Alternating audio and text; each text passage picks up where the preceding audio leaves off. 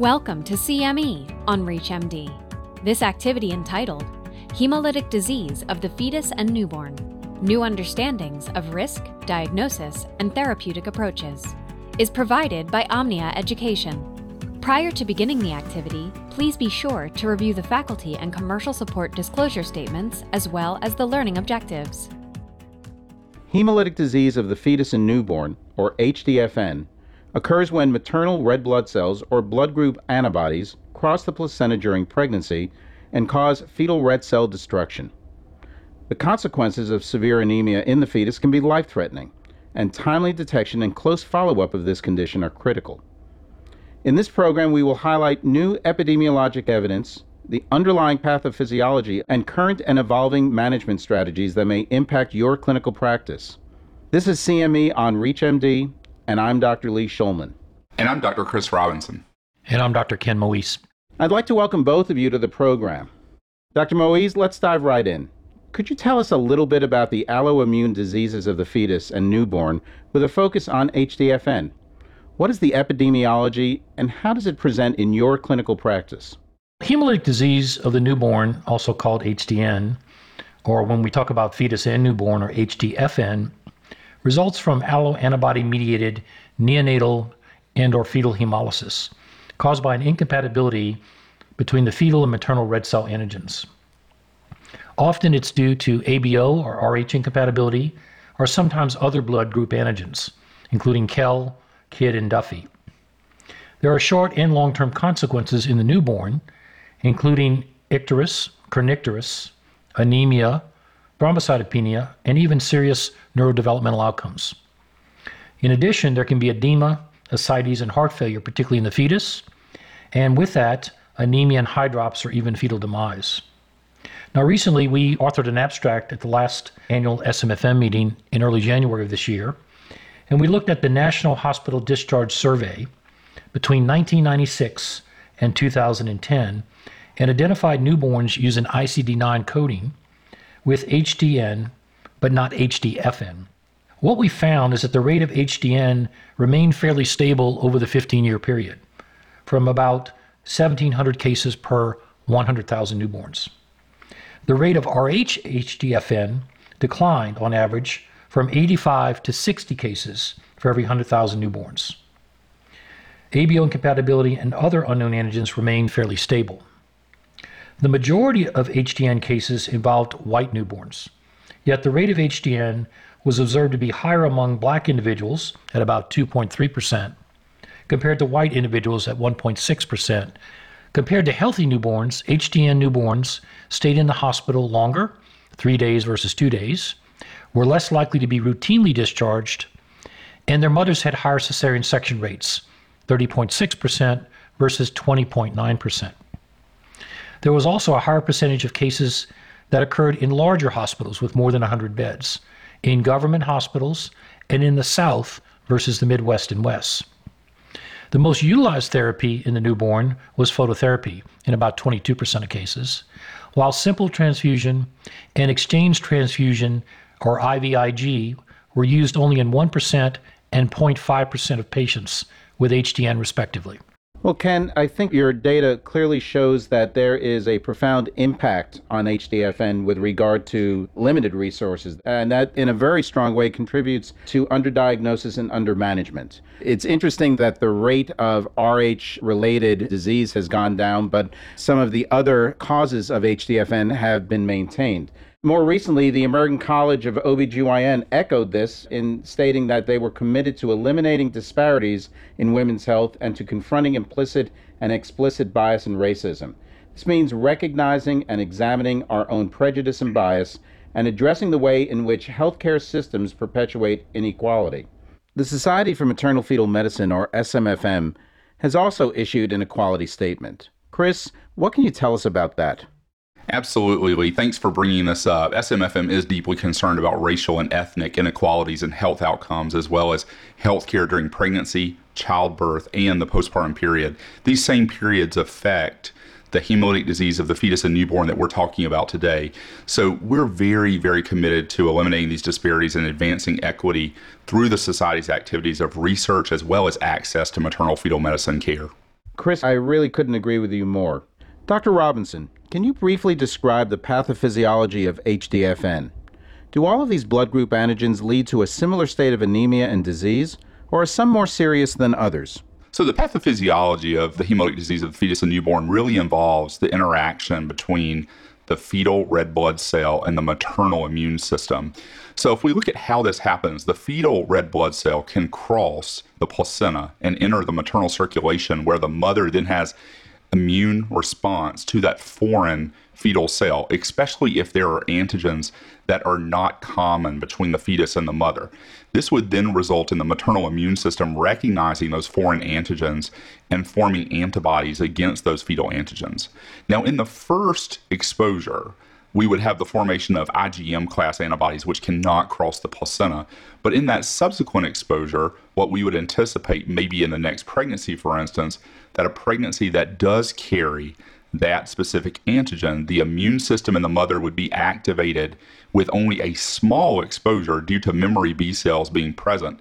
And these memory B cells can then produce very large amounts of antibody. And those antibodies are IgG class antibodies, which have the ability to cross the placenta and enter the fetal circulation.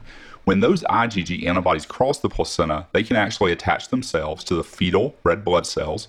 And those fetal red blood cells would then undergo erythroblastosis, destruction, leading to anemia and hemolysis.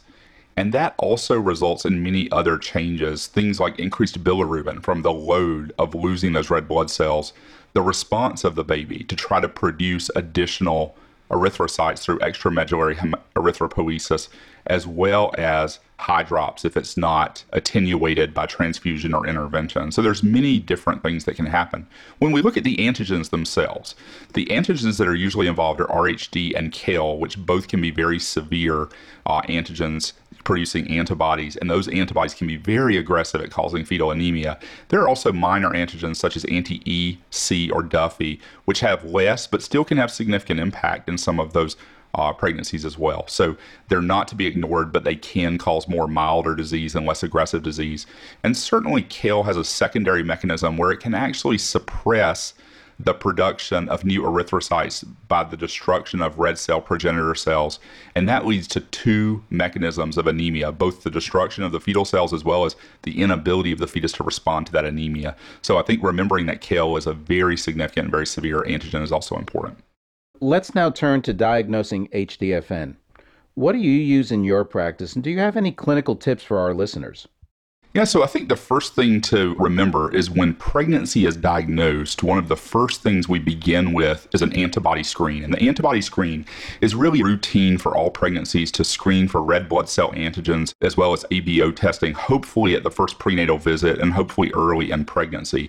And by doing this, what we're actually doing is an indirect antiglobin or a Coombs method screen. It's a very accurate and inexpensive screen that can be done by most labs. And so we can actually, in early pregnancy, begin to detect whether there are any clinically significant antibodies that may be present. If we do see that one or maybe more alloantibodies are actually detected, the next step is really to consider what is the significance of those alloantibodies. Are they alloantibodies that can be implicated in hemolytic disease of the fetus and newborn? And if so, then we are going to begin talking about confirmation as to whether the current pregnancy that the mom is carrying could be at risk as a result of having those antibodies present on her antibody screen. This then turns to paternity and also the consideration of the mother's history. Looking back, what has her previous pregnancy history been like? Thinking about things, were any of her previous babies born with anemia? Did any of them have severe hyperbilirubinemia, maybe even requiring exchange transfusion after delivery? Were any of her infants kept in the hospital for a prolonged period after delivery or require referral to a hematologist after delivery? We usually start with that, and then we attempt to get records to look at what the course of some of those deliveries were like. We also discuss paternity, because if the mother has the same father for all of her pregnancies, then we would have at least a pattern of understanding if that father has fathered other pregnancies that may have had antibodies in the past, or was there any clinical history that fit with that? And then testing the father to determine whether he carries the antigen that we are seeing in the antibody in the mother. And the second piece of that is, does he carry that as a homozygote or a heterozygous condition, to determine whether there is a 100% chance this fetus is actually going to carry the offending antigen, or is it possible that it is a 50% chance that the baby will not carry it. So there are options there to begin to look. When we talk about the assessment and diagnosis of the fetus, one of the things that we consider is, do we want to provide invasive testing? And invasive testing is generally avoided by chorionic villus sampling, but may be considered by amniocentesis by avoiding the placenta and avoiding transplacental approach if we are going to type the fetus. There are some new novel methods that are coming about that have been used clinically, looking at cell-free fetal DNA to make some of these diagnoses, and that's very exciting because that would give us a non-invasive way to potentially look at that in the future. But I think the primary method still requires examination of that pregnancy for whether the fetus actually carries the antigen of interest. And then finally, we also screen these pregnancies for what is going on with that antibody as pregnancy progresses. So is her immune system mounting an antibody response against an antigen by increasing the titer to a critical titer that could result in anemia in a fetus? That's specifically important in the RHD class antigens. In the KALE antigen class, it's a very controversial topic, and some individuals feel that there really is not an antibody critical titer that should be used, and then some use titers of 4 or 1 to 8 in those situations. And then we monitor, once the critical titer has been met, we generally use non-invasive ultrasound screening by the use of the middle cerebral artery Doppler to assess what the flow rate is like within the MCA artery within the fetal brain. This gives us a non-invasive methodology to assess whether a fetus is experiencing anemia in utero. Ken, once the risk for HDFN has been identified, what treatment options are available for our patients? So once we begin to follow the MCA peak systolic velocities, those are usually done every week. And when we reach a value of 1.5 multiples of the median, we're concerned about fetal anemia. So that's a scenario where a chordocentesis would be performed to obtain a fetal hematocrit. And if the fetus is anemic, we would proceed with intrauterine transfusions. And that's the mainstay of therapy. And those are repeated at different intervals. Some people use the MCA Doppler to decide when to do the next one. Other centers use empiric intervals. But once we start intrauterine transfusions, we have to continue those every week to 2 week basis until about 35 weeks gestation. And then we would deliver the patient a few weeks later. So intrauterine transfusion is the mainstay of fetal therapy. Now, that being said, we are presented with cases where there's been, let's say, a previous history of a loss at 20 weeks. And these patients have demonstrated to us that they're going to have, in the next pregnancy, fairly sick fetuses. Transfusions prior to 24 weeks carry a mortality of up to 20%. And so in that scenario, we would consider starting some type of immunomodulation. And that needs to be started based on a recent publication called the PEDIT trial as early as 10 to 12 weeks, because that's when the IgG begins to cross. And that will usually involve either IVIG alone or IVIG therapy with plasmapheresis to lower the titer. But again, the IVIG is given to the patient weekly, the MCAs are followed, and hopefully the intrauterine transfusions can be postponed in those cases. Once the patient delivers, then we now turn to our neonatologist to take care of the patient. And the primary goal is twofold in their situation. One is to deal with hyperbilirubinemia, which can cause significant neurologic outcomes in the newborn, particularly if the bilirubin is high enough. It can cross the blood-brain barrier and cause a kernicterus, which can result in cerebral palsy. And so bilirubins are followed very carefully. The first form of therapy is phototherapy. That usually involves banks of lights, blue lights on top of the baby, and many times what's called a bili blanket under the baby. If phototherapy alone does not resolve the rising bilirubin, the next step would be an exchange transfusion. Now, our babies are too small to be dialyzed, and so an exchange transfusion is simply taking an aliquot of blood in and taking an aliquot of blood out to, if you would, wash out the affected red cells, but also to remove the bilirubin itself. Exchange transfusions are not done that often these days, and they carry their own risk for morbidity and mortality, even experienced hands. Finally, if a baby has been transfused in utero, many times these babies do quite well in the nursery and go home in just a few days with their mother. But we're not done yet. These babies have suppressed marrows because of the intrauterine transfusions, and they need to be followed fairly closely by perhaps a pediatric hematologist, because many of them will need a top-up transfusion at 3 to 4 weeks of age. Usually it's one top-up transfusion, but on some occasions they may need several before the baby begins to form its own red blood cells, and then the process is pretty much ended. Erythropoietin has been attempted in these babies with limited success to try to get that bone marrow to wake up, if you would. There is a clinical trial ongoing in Europe to see if this is effective. At this point, we don't have any data to suggest it's necessary to use erythropoietin in these babies. IVIG is used in babies also by neonatologists to prevent further hemolysis. However, a recent study showed that IVIG is unnecessary and ineffective in babies that have had intrauterine transfusions. And the reason for that is that the cells that the baby is born with are in fact compatible donor cells. So IVIG really is not indicated in the neonate in that situation.